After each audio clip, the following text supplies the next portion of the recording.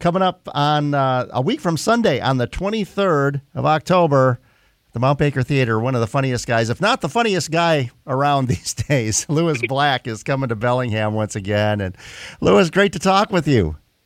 It's a pleasure to talk to you. Yeah, I parted the many political advertisements we have on the radio these days to squeeze you in here.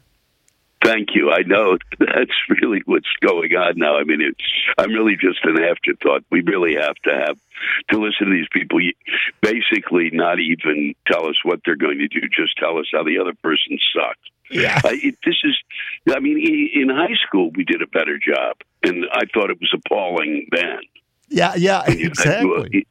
When you had to elect a student, the president of the student council, in comparison, that looks, it's like you're listening to the Gettysburg addresses, as opposed to these idiots. I mean, it's really it's unbelievable. It's like no adults. They have no sense of being an adult. Yeah, exactly. Like you say, in high school, at least the kid would say, "Hey, we're going to just have ice cream for lunch every day if I'm president." Yes. At least they'd make some promises. Yes, and at least and make it interesting. This is. And this they show, and then they show you the picture of the person that they're running against in a the worst picture they can show you of them, like that's the way they look. But they were, it's just too, it's grow up, and there's no reason.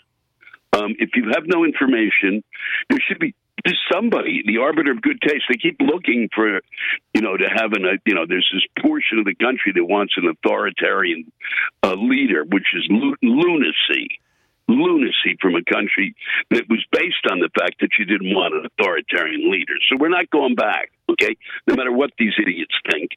But there should be an authority around that goes, nope, this is a stupid ad, we're not putting it on. Yeah, exactly. And we should have that option. Absolutely. Yes.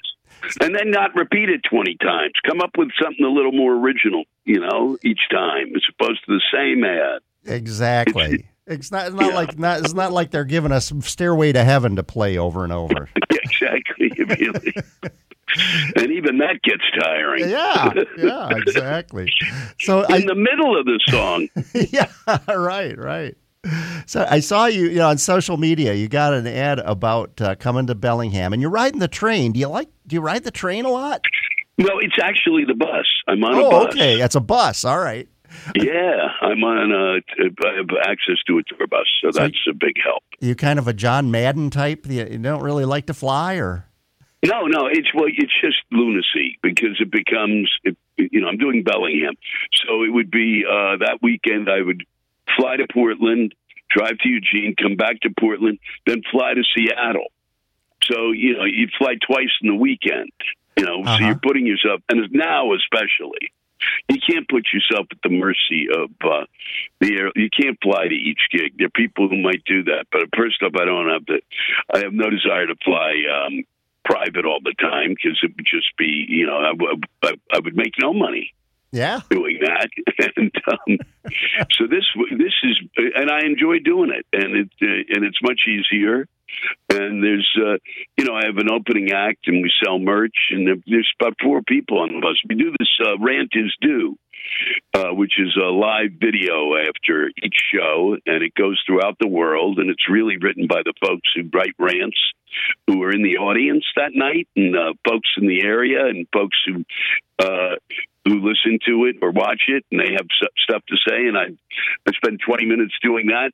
So we have my friend James, he puts that out there, so he's on the bus.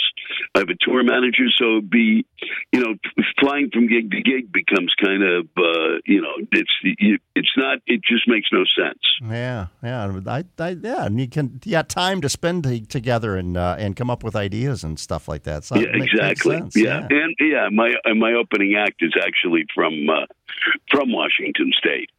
Awesome. Initially, yeah. Hey, how much time do you spend on the road each year? Well, now I'd say about 100, 120 days.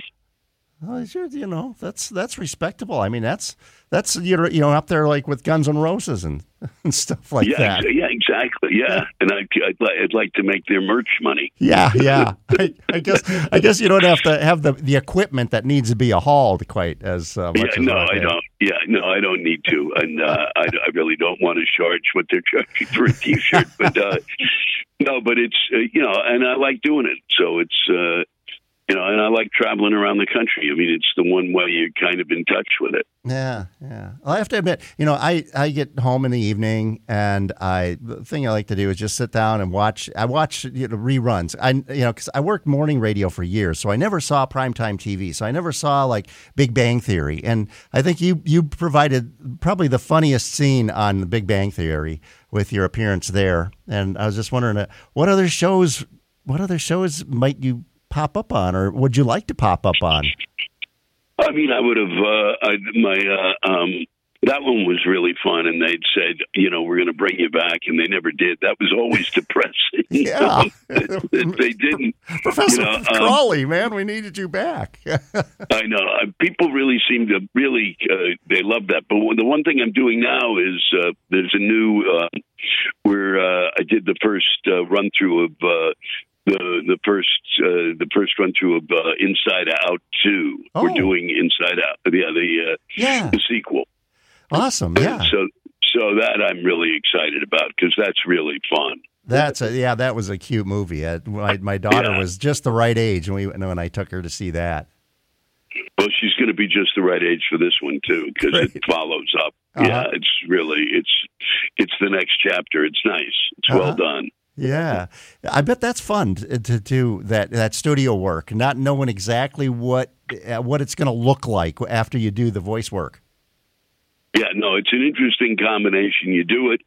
I've done this, and then I'll come back, and then they'll have some of that will come to fruition. So I'll see a bit of it, and then they'll show me what else is going on. I mean, yesterday, I got to see a lot of what, at least visually, some of it was going to look like. It's a great way to work, and they're really a terrific group, and they have the best lunch in America. Awesome.